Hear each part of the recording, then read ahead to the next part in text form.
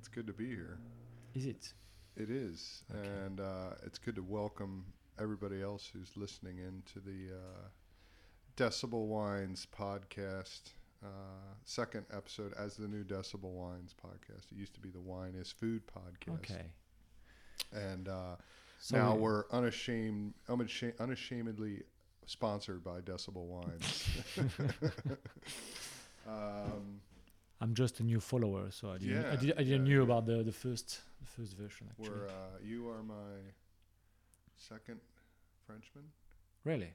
but So- number one right now. Number one in my heart, though. Oh, so Okay. nice. I hope that Guillaume is not listening. Yeah, he's too busy with a new baby to Yeah, be true. listening. So don't worry. We're here with Pierre Simonet. Did I say that? I said that. Yeah, good, well, Pierre Simonet will be enough, but Pierre Simonet, if you want, it's up to you. And you said you listened in on a few of these podcasts, so you have somewhat of an idea of what you're in for. But basically, we're talking about how you got here, how you ended up here, what your thoughts are, and I expect nothing less but strong opinions from somebody from France on Really good, yeah. on winemaking and wine and things like that. But I do. The only thing I think I know about your past is, well, two things. I know you're from a unique region of France, and Yeah. I know that you went to University of Bordeaux. Is that right? Yeah, something like that, yeah. And I respect your opinion on some things and your palate on some things. So I have some more questions for you. All right. So you were born. Where were you born? No, Let's well, start. I was born in Tunisia. I just asked you this yeah. on our sound test, Yeah, and exactly. I was like, I got to ask that again You because I didn't know you were didn't born know in about Africa. that. No, I So didn't. well, it's we used to travel a lot with my father when I was kid. My father used to work in industry making factories for bricks, Mhm. and was working for a big company, and that was leading the mondial market of the bricks factories. So he was Okay. coming to a place. In 1 year, he built factories of bricks, and go away to some other place. So we've been traveling when we were kids. Mhm. And my family ended up in Tunisia for 10 months. And when I left Tunisia myself, I was 9 months old. Oh. That was the last time in my life I crossed that border, actually. Yeah, So I used to live close to it in Algeria later on, but never came back to Tunisia. Could you be a Tunisian citizen? If you I could have been a Tunisian citizen, but when I was 18 years old, you have to go to the military office in France and say that you're going to do or not your military duties for the patrie. I thought I had my first. No, well, sorry. Well, it's podcast kind person of, from Africa. But Yeah. so they say to me that because I was from '79, that's my date of birth Mhm. as well. So you get nearly the whole lot in one question. Mhm. And there was no military duty in France. But if I want to keep my Tunisian citizenship, I have to go straight away to Tunisia for 2 years of military duty in a country I've never been. Yeah, I've just you might been 1 wanna- month. So I say, well, okay. Vive la France. Exactly, and I say, well, probably France should be a better place to stay. So I will unfortunately leave my nationality, my Tunisian nationality beside me. Yeah, And then. that's how it's ended up. It's quite sad. I know. And then childhood, where you went to. To a little bit everywhere, South America and Africa mainly, and a little bit of Europe. And then I came back to France when I was 14 years old, something like that, a little bit before, probably 13 years old, Mhm. and finished my study in Biarritz, Where's my that? school. Biarritz is that's the most beautiful place in France, like the really close to Spanish border on the Atlantic coast, so the southwest really, and it's the Pays Basque, the Basque country. Yeah. Basque country. Euskadi in Euskadi. Because I knew that about you. I knew Yeah. you were from Basque country. So I'm from but, there. So Biarritz is just on the coast of the Basque country, like 30 kilometers from Spain. And for our, people who want to Google it and things like that, how do you spell that? Biarritz, Yeah. B-I-A-R-R-E-T-Z. Oh, I'll put that up on Biarritz. the website as well too. But just Yeah. for Nice place. lazy people that are just Yeah. listening and they want to look it up right Exactly. away. But so yeah, I knew you're from Basque country, which Yeah. So that's how I ended up there. My is- family is from there, actually. and so is it true that Basque country they kind of are on their own, sort of? No, they have they probably their own idea of life and Yeah. and how you're supposed to spend your time on Earth. Mm. So they are a little bit different of all the people around. and never be really happy to be either French or Spanish, because there is a big part of Spain, the north of Spain, that is Basque Country as well. It's across the border.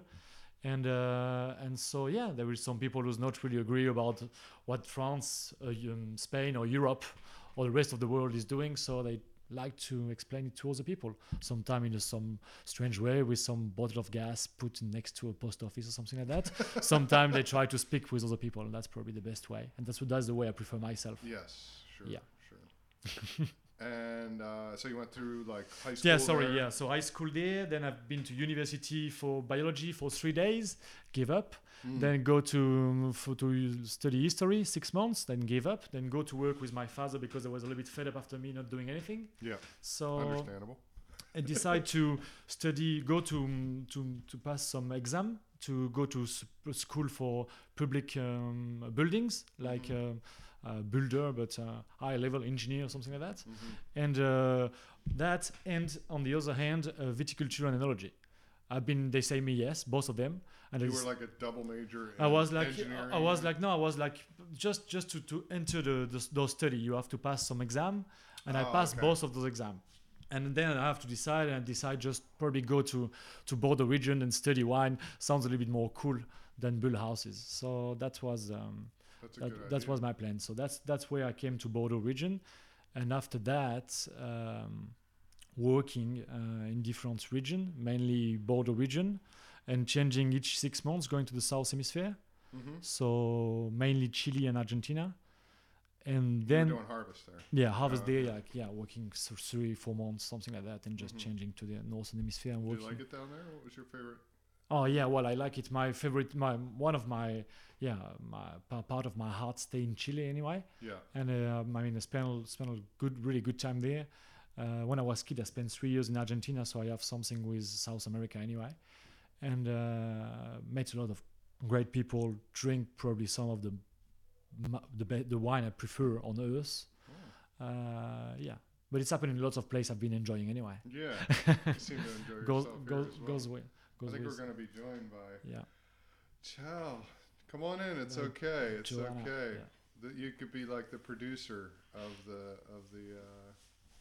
podcast. Good evening. It's all laid back and it's all fine. We have guests come in and out all the time. That's fine. You just say bonjour and do your thing. Bonjour. Bonsoir, Joe. So, what were your favorite wines in Chile? Oh, there was quite a few. I've been tasting some interesting things from Montes Alpha. That's why sometime when I find some here, quite happy too. I found here as well in New Zealand a couple of years ago, probably not more than a couple of years ago, a bottle of Misiones de Rengo. That's something really good, and they used to make a Carmenère reserve there that was beautiful, but that was back in the 2000 or 2001.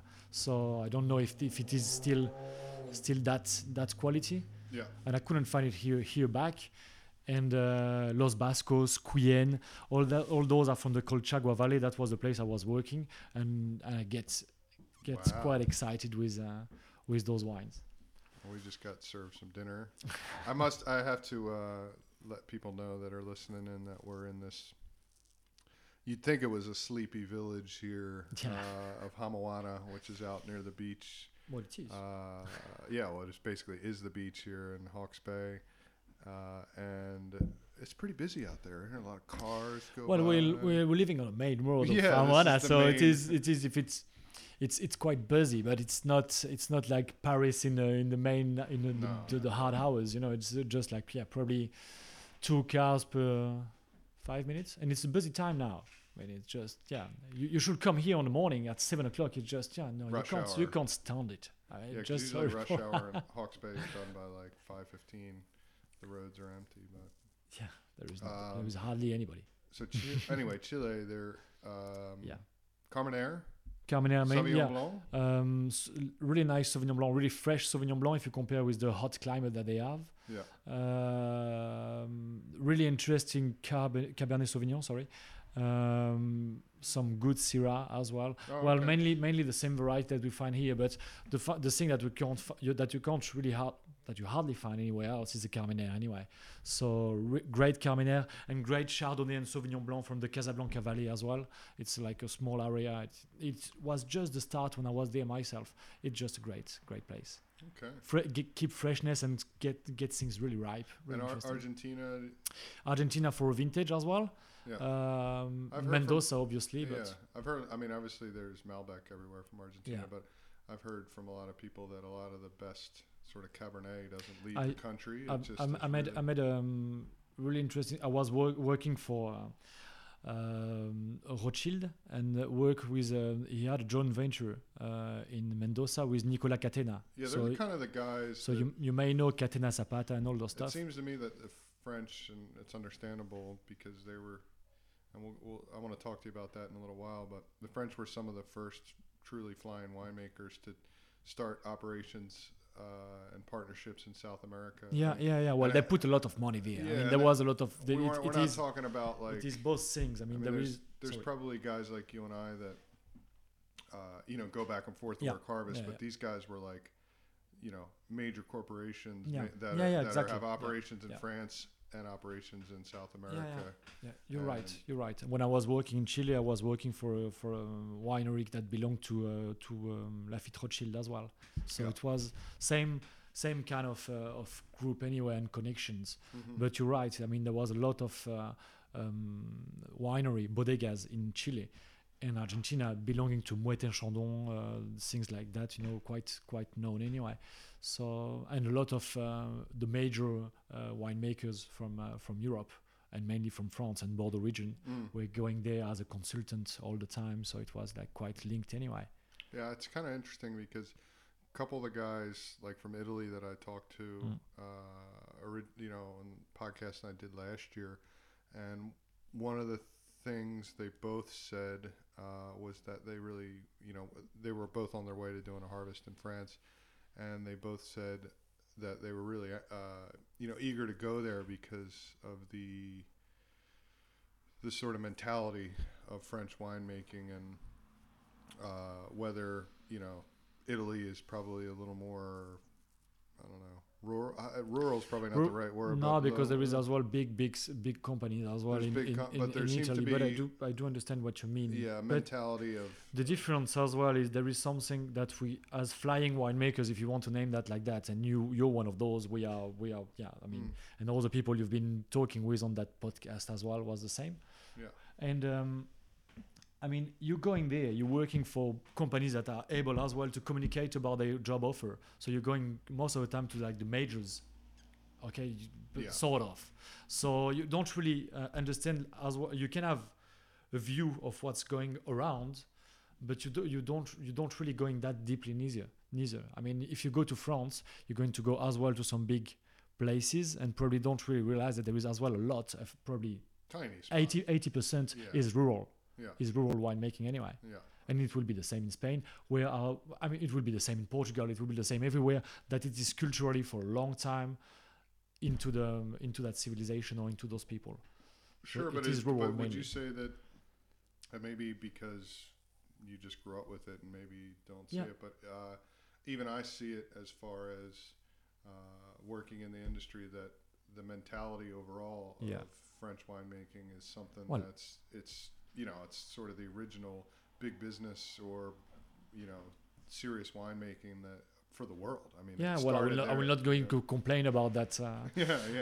What you say, anyway. I think that to this day, a lot of the research and groundbreaking things have started there and still go on there. And there's, many companies out of there. It seems like if you want equipment, it's a lot of times out of Italy and Germany. And if you want biological stuff and research and all the interesting things like that, that's all out of France. Well, it's mainly there. You're right. I mean, it's mainly there. I can't say no in that, but yeah. Mm-hmm. Fine. And did you? So you backtrack a second. But you went to, was it University of Bordeaux? It's not university. It's kind of a technical school. Yeah. it's a degree. I will. There is nothing that I can. It's just not. Yeah, it's kind of EIT. Yeah. EIT will be a good example. Like that study that you do in 3 years, like viticulture and enology in the same time. Yep. That should be roughly the same thing. So studying that, really practical, really easy for me. I'm a really bad student, so good for me to have something I can understand straight away. What is it for? And that was for me the perfect point. And that was probably that helps me to keep going on that way, as well as meeting plenty of great people coming from different regions of France. Everybody involved on wine as a kid of a family making wine since I don't know how many generations, or just people passionate about it. So having dinner, spending time drinking, talking about life, making the world again. Yeah. I don't know solving the world's problems. And exactly. And so we should have probably record all that. Yeah, all the solutions were there. That's why we're here. Yeah, exactly. We can probably do it again. In fact. So we need a little bit of help as well. All right, we're gonna pause for a second. Yeah. And we're back with. Sorry, we had to pause there for a second to fill up some glasses of wine and eat some food. The European way. Yeah. I'm so tired of doing podcasts with New World people, and we don't eat and drink enough nearly during the podcast. But no, come on, I can cook you chicken if you want. No, if you're hungry should be good. I think this will be enough. A bit of Chenin Blanc from Esk Valley. From Esk Valley, yeah. Which is fantastic. And a great place. It's great, actually. I mean, a great place that you landed. That was first place you went to work when you got to New Zealand? No. In fact, just after South America, I want to learn English. I've never been to any country speaking English, even with my father who was traveling all the time. Mm-hmm. As a perfect French guy, he didn't like English people, so never talk English at all. So I decided to, and we've been like 10 of us studying together, traveling all around the show. And I was the only one going to South America or to any Spanish-speaking country. And all the others, America, Australia, New Zealand. Mm-hmm. Came back to Bordeaux region, asked to a friend, well, I want to go to any English-speaking country. And we were just coming back from Hawke's Bay, Hatton Estate in Gibble Gravels. Small winery, some of the best wine I ever tasted from New Zealand, honestly. Absolutely. Well, honestly, I can say that all the time. It's all the time honest anyway. But so I came here in 2005 the first time, spent a vintage here in New Zealand. Yeah, that's right. Yeah. You told me. And who did you work for then? Hatton Estate. Oh, you did work for Hatton. Okay. So Hatton we're just following. I mean, that friend was coming back from there, just sent an email and say, well, I've got a good friend who wants to go to work. He's a good worker and was lying a little bit at this time. And but that was a good way for me to improve. And I ended up here meeting David, so French winemaker who studied in Bordeaux as well, in the same place as me, who's coming from Jurançon, 80 kilometers from my place, and who was working in the same region of the world as myself. So we've been talking the same language. I've really like a good how to say that? Good link, good feeling anyway. Distant cousins. Exactly. Yeah, well, not that distant, 80 kilometers from my place. It's actually not that much. Anyway, so came there and came back to France to study, and make a degree in wine marketing. Oh, okay. And Saint Guillaume that you had in podcast or whatever we called the infamous like Guillaume. Everybody knows Guillaume. Yeah. So send him here the vintage after, and he stays on. Okay, he's still here in New Zealand, as you all know, obviously. Yes.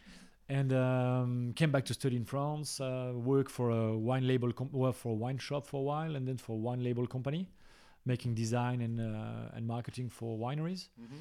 And met Joanna in that time as well, a little bit early when I just came back from New Zealand. And we decided to go out for a trip and came back to New Zealand. Had a work and holiday visa and came back here, and I spent the vintage 2008 here in Hawke's Bay again, in Alpha Domus, where Guillaume, my friend, was already working, and we've been working together. And after traveling and coming back to France, get bored and say, well, what are we going to do now? We saved a little bit of money and came back a third time to New Zealand in Esk Valley this time for vintage 2012, the worst in my whole life. You weren't exactly racking up great years either. Because was it 05 was some frost or something? Yeah, but I wasn't there. I mean, I wasn't here myself. Yeah. I mean, for all Well, my what year experience so far, What were you at Hatton? What year? 2005. Sorry, yeah, it I wasn't mean, that bad. It wasn't as that bad as it wasn't Yeah. as bad as what I No, get 12 here was this year. Yeah, sorry. miserable. So and I stay on. They didn't find a way to get rid of the French guy, Yeah. and I'm still there. So yeah, They need good people around here. So. yeah. Well, I'm happy that they find me, and I hope that I will It's fit kinda- in that. It's funny. description. It's like they lose a lot of good people here. Oh, yeah, And I they think do. A lot of good people They do. want to come here, but they just need to be a little more proactive in keeping us. Yeah. Which we were just speaking about before, visas and all that kind of Exactly. stuff. So that's our way. you did get to experience an awesome harvest this year, though, and yeah. you got to This see this year was a great one. Gordon anyway. would be Yeah. smiling and happy, and I remember I stopped in to actually just to trade some music with him, and I think it was 11, which was raining and everything as well. Very tough year, and that is a guy who wears it on his sleeve. It was, I mean, I was not in the greatest mood about harvest anyway, but you know, that guy lives and breathes his fruit as it comes in, and he was just, was so depressed. I stopped in the winery. It was a rainy day, and he was just like, "Oh, this is the worst I've ever seen." Nah. And you know, If you talk to you've been talking about rural before, but if you go to whatever of those little wineries or vineyards in Italy or Spain or France or wherever, it's each year the worst year ever. Yeah. And at the end, when they have everything in the barrel, it's the best year ever. yeah. I mean, they are all the time find a way to complain anyway and say, it's the worst year in 20 years. Yeah, but you say that last year as well. And you had good harvests when you were in South America. Is it like really consistent? Like, for instance, I never had any bad in South America. I mean, in Chile, Yeah. the two vintages I've done. Let me remember in my poor brain, 2003 and 2004 were great. I mean, 2003 was amazing. But is it like 2004 was great. How much you know about Napa? But they had supposedly a tough vintage when I was there in 2011. Yeah. And I thought, you guys got to be joking me. This is easy. Like, you know, it's still sure. pretty Well, good. I do agree with you. For them, it wasn't the best year ever. But for me, it was quite fun and nice and easy to work with. I mean, nothing as bad as what I used to add in Bordeaux region, or even here last year, if we came back to that one. Yeah. I think you probably can, much like Jenny, who I work with, who did 17 years in Bordeaux. Winemaker shines in those tough years. Mm-hmm, exactly. I mean, just to come back to that. You're right with 2005. 2005 years wasn't easy at all. But I've been lucky myself. I came to New Zealand 3 times before. I mean, 3 times so far, sorry. 2005 was a tough year. 2008 was not that good. 2012 was horrible. And at the end, I was just asking myself, is it a good idea to plant any vine in New Zealand, actually? And 2013 was probably was the best year I ever had as well. I mean, conditions like that were just perfect. Yeah, you missed 9 and 10 were really good. And I do, and I mean it's the same in I had some really poor years and some great years, some other places as well. But as you say, when you have a tough year, it's the best. I mean, you show all your abilities. When you have a great year like last year, you just have to just help. Not even help, just look at it and look and just say, okay, keep going this way, and whatever you're going to put yourself, your own human finger in that whole thing, can just damage the whole, the whole process. So, yeah, I mean, if you're smart enough, just look after your wine last year. It's just like the perfect year to not be a winemaker actually, and with few advice, whoever was able to make a good one last year, then the only difference is the winemaker will make a great wine. Yeah, it's like Yeah, everybody will make good. Good, but winemakers will make the difference. Good winemakers will make great. Yeah. And great winemaker will be even well. Let's not talk about that, please. Anybody who screws it up, they don't know what they're doing. Going back to styles, and we'll talk about Cabernet. I love your T-shirts, for example. If you're talking about style, I have my my Tuscany T-shirt on of a wild boar drinking You should put wine. a picture of that on your website so people will understand what we're talking about. Okay. Yeah. Thanks. I'll give that a try. Go to decibelwinespodcast.com to see. By the time this goes up, you'll be able to see what Pierre's face looks like. Quite a sensual It voice. is. It's pretty important. Yeah. As I said, our sponsor is Mm. Decibel Wines, as people listening Dude, all over the world. Eat something, please, instead of. Thank you. And but going back to wine styles, so Cabernet Mendoza, Yeah. Cabernet Hawke's Bay, Cabernet Bordeaux. Oh, tough question. It is. That's why we're Tough here today. question, yeah. I asked the tough questions. That's how I got this job. Okay, okay. Talking about style, I like your style anyway, as well, and your way of thinking. Cabernet in Bordeaux. It's a hard question. I mean, it's a great place to grow Cabernet. For what example, would you say are closer? Argentina is probably warmer, so maybe Chile. what do you mean? Hotter climate in most of the Argentina, Mendoza. So, would you say is it warmer climate than? It's warmer in Chile for where I was working. The warmest place was in Chile. Anyway. Okay. Yeah, warmest ever, and no rain at all. Really dry. Okay. So hardly any rain.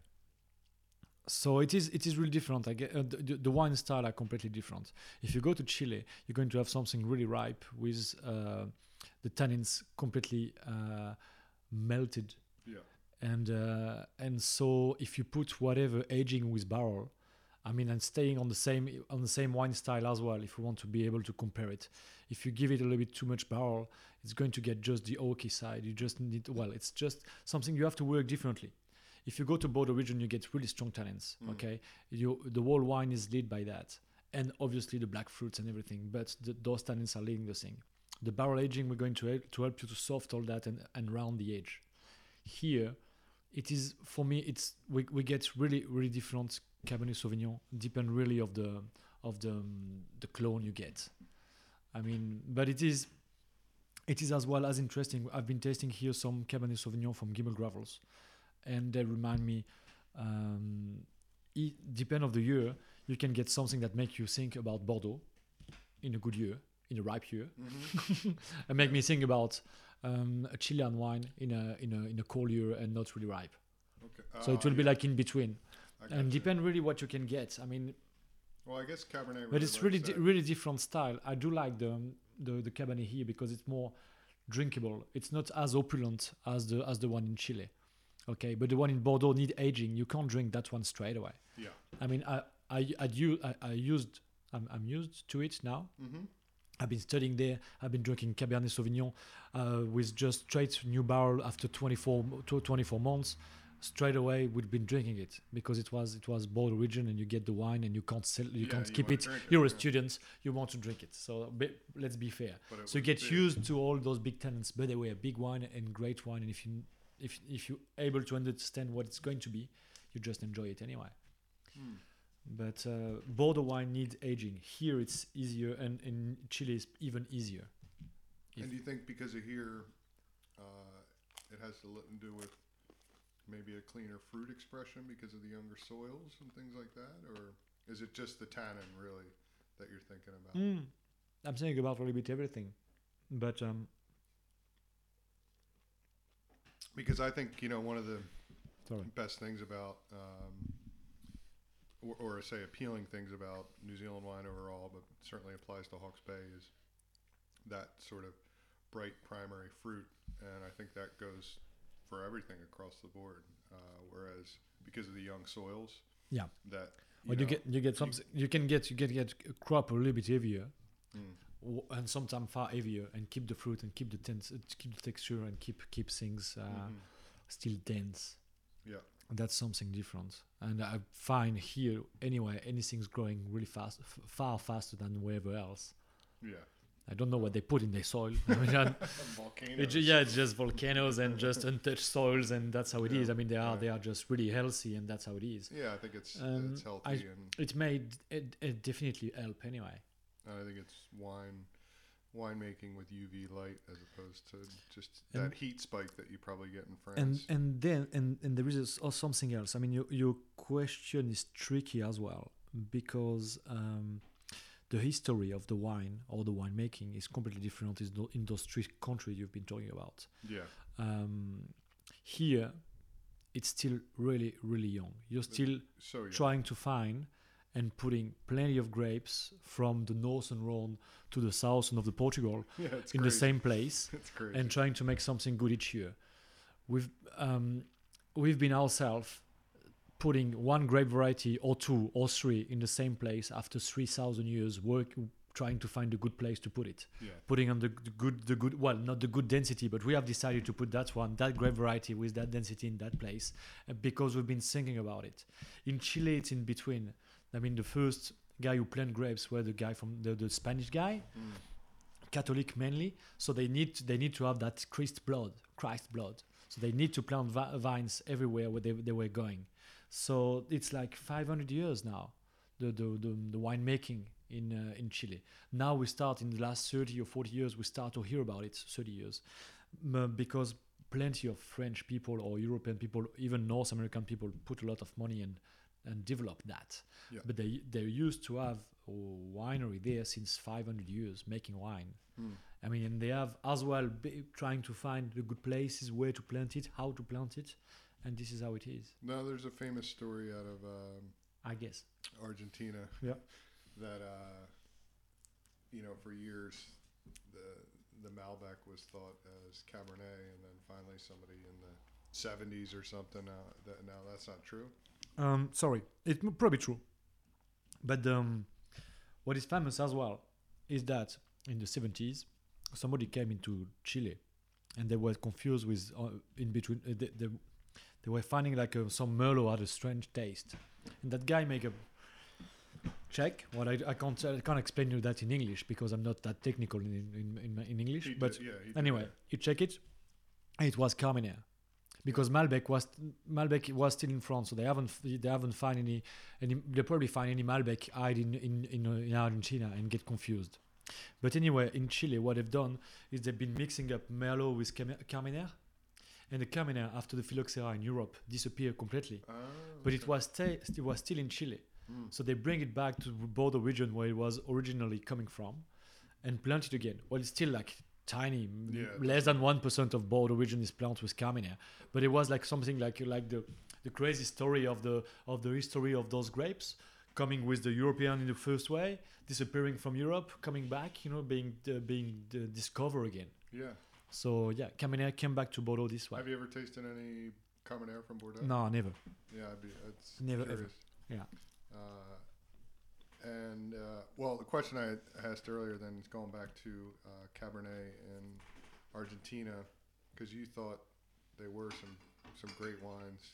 Yeah. They're sort of like the ones they keep within the country, or maybe just the premium wines that we don't see as much in the market.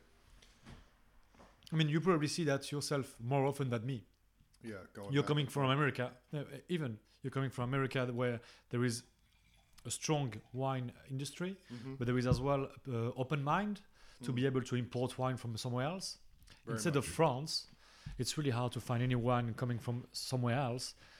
Or if you find something, it's going to be expensive and it's going to be the bottom of the tank. Yeah, So it's just, it's definitely not, it's definitely easier for you to find it. So for us, we need to go overseas and taste things. I mean, even for American wine, it's really hard to find any. it's And in tough to find. UK is quite open, but France is really conservative. And there is, in Bordeaux, coming back to Bordeaux, for example, that's a really conservative region. There is a little wine shop that opened in between Pauillac and Margaux, and the guy is just selling wine from everywhere. Southeast of France, Italy, Spain, America, New Zealand, Australia, and as well some Bordeaux. But it is great to see that as well. That's something that could not happen before. I mean, they will probably have all the guys from around saying, no, it's not going to work. And actually, it's not going to work because nobody wants it. Yeah, I was But gonna now say the that. people start to have that open mind. We've been traveling enough to understand there is some good stuff as well around. Argentina, but as well New Zealand, as well Australia sometime. Yeah. But it's like that, and then the mind are opening slowly but Yeah. surely. And what's going on in France these days? You were just back there last month. And, Yeah, I spent 4 weeks in France for holiday. and So what you had some mixed feelings coming back out of it, but you were on holiday too. I was on holiday, so it was easy for me. But even on holiday, I feel like well, anyway, I spend my whole time eating and drinking. So let's start with the positive part. That's good. I've seen my friends, my family. I spent a great time, 35 degrees, the beach and everything fine. So, but if you look a little bit deeper, you find that people are still stressed, even on holiday. But I probably just forgot about that part. Being in New Zealand, it's Sure. quite relaxed, and as well see the sometimes a little bit of the misery of the people with homeless in the street or living behind bridges and things like that. And you forgot easily about that kind of not ugly, but not really enjoyable part of your country when you go away for a couple of years. I see it when I go home. Exactly. You villages just discover something. So yeah, still strongly French, but there is plenty of things that I don't really appreciate on what I see when I come back anyway. Yeah, no, it's sort of interesting to come back to New Zealand and see it's like a bit of a fresh start here, and it's like a reboot, and which can only, obviously, like you said, you want to keep it positive, and you want to. But that's the thing. A lot of disappointment, even for friends of us, that it's not doesn't look that it's going that bad, and they are like not really positive about life or the future or whatever. It's quite sad for young people, you're not even 35 years old, and you're already like, oh fuck, it's just it's not going to be as good as we've been dreaming. No. So, I mean, life is like that anyway. But just thinking about it when you still have no pressure on life. For most of them, and so that's the thing. Here it's relaxed if you compare with whatever else. If you compare with France, it's far more relaxed. So that's why you get a little bit out of those things. Yeah, no, I get my first traffic jam straight away. Going down the plane, I see more cars in half an hour that I've seen here in 1 year and a half. Yeah, and I was like, yeah, I've got a big trip coming up, and I'm like, I better get some. Do I open the window? No, I prefer to get it clear. Some good podcasts ready to listen to because I'm going to be in some bad traffic areas and stuff. All right. So now you've got a cool job at Esk Valley. You've sort of solidified your position there, though things are constantly developing for Villa Maria Wine Group, and you've one of how many Europeans in that group that you know? I have no idea. There is another French in Auckland, I know. Oh, okay. There is a few Italian guys. I mean, from Italian family, so I don't really know if they are like first generation or second or fifth one. I don't know. But I mean, well, and if you look a little bit, George Fistonic is the son of an immigrant guy coming from Croatia, exactly. And so, I mean, you can find easily somebody coming from overseas here in New Zealand. Well, yeah, sure. I don't have that many people. There is a guy he was New Zealand as well. Yeah, no. I received an email and talking about my way of making up shit, and I was making like the working shit in French to make my co-workers learn a little bit of French. And I get an email from my direction in Auckland saying to me, "Not in French, in English, it's better because if you have any audit or whatever, it should be understandable by everybody." So I was like, "Oh no!" and everybody was a little bit sad at Esk, like, "Oh no, it's not fair." So I sent an email saying, "Okay, in English." So and he answered me in French. The guy spent like 2 vintages in French. He was talking like, "Oh yeah, my friend," and blah blah. And that was quite friendly. But after being told off to not speaking in French, you receive an email full French. You don't really understand. But so for all I know, there is one French guy for an audit. Like you can't go to Google Translate. Yeah, exactly, or whatever you want. Anyway, so yeah, that's. But I don't know a lot of strangers. Either way, I think that's a pretty good outfit, and they make good wines. They're certainly. It's great wines. I should say. Yeah, it's simple. I've sent an email when I came back here. We decided to stay here in New Zealand, to come back and stay here. I've sent email to all the winery in Hawke's Bay, every single winery, and I received few answers, and one from Esk Valley. And I came here twice, never tasted any of those wine of Esk Valley before, believe me or not, and. Talk with some friends, remember the name of it and the quality that was attached to the name as well, and say yes to the offer, and then after the vintage they keep me a little bit more, and then they keep me even more, and now I'm taking a little bit more, taking over some responsibilities and getting more involved myself, so that make me as well more excited. And I think things are quite simple there for me. I'm making wine in the way I like it, and I'm making wine I do like to make and to drink. So that's the main thing. I mean, that's the main thing. And the good point for me, the great point for me is Esquvallet is a really old and a little bit dodgy winery. Yeah, it's cool. And it's really cool. And so it's remind me as well France, because here you have like plenty of stainless steel and really clean places or whatever. I can't think of an older operation around. I mean, there's at older. least looking older. Yeah, no, looking there's older wineries around, like Mission is old. Yeah, but the existent facilities. But the actual, concrete facilities and it's pretty amazing. So that's the two things that keep me on actually, and then as well the team, because it's such a small team that become friends easily. So I mean, good. I will not be here if it wasn't a good place. Yeah, that's good. So. And now you can just go out and go surfing right down the road. Yeah, well, I'm coming from nearly the capital of the surf in France. I'm coming to one of the nice surf spots in New Zealand. I've been in most beautiful as well in Chile, working just next door to the best spot in Chile as well. And I'm not a surfer at all. Yeah, I didn't think you were. So no, I'm not. And even skateboards scare me, so it doesn't work that easy. Wineries. I love to swim. I love to go in to do body surf, but no, not anything in the water. That's good enough. Yeah. Well, cool, man. I think that's just gonna about wrap us up. I think that was quick, wasn't it? Was even though we had a little break for food and wine. Oh well, 2 hours and a half. That's fine. You'll make some cut, I guess. Yeah, I'll do some editing down. Well, cool. Thanks for doing this. We'll do a. Yeah, let's do a little one. Santé. Santé.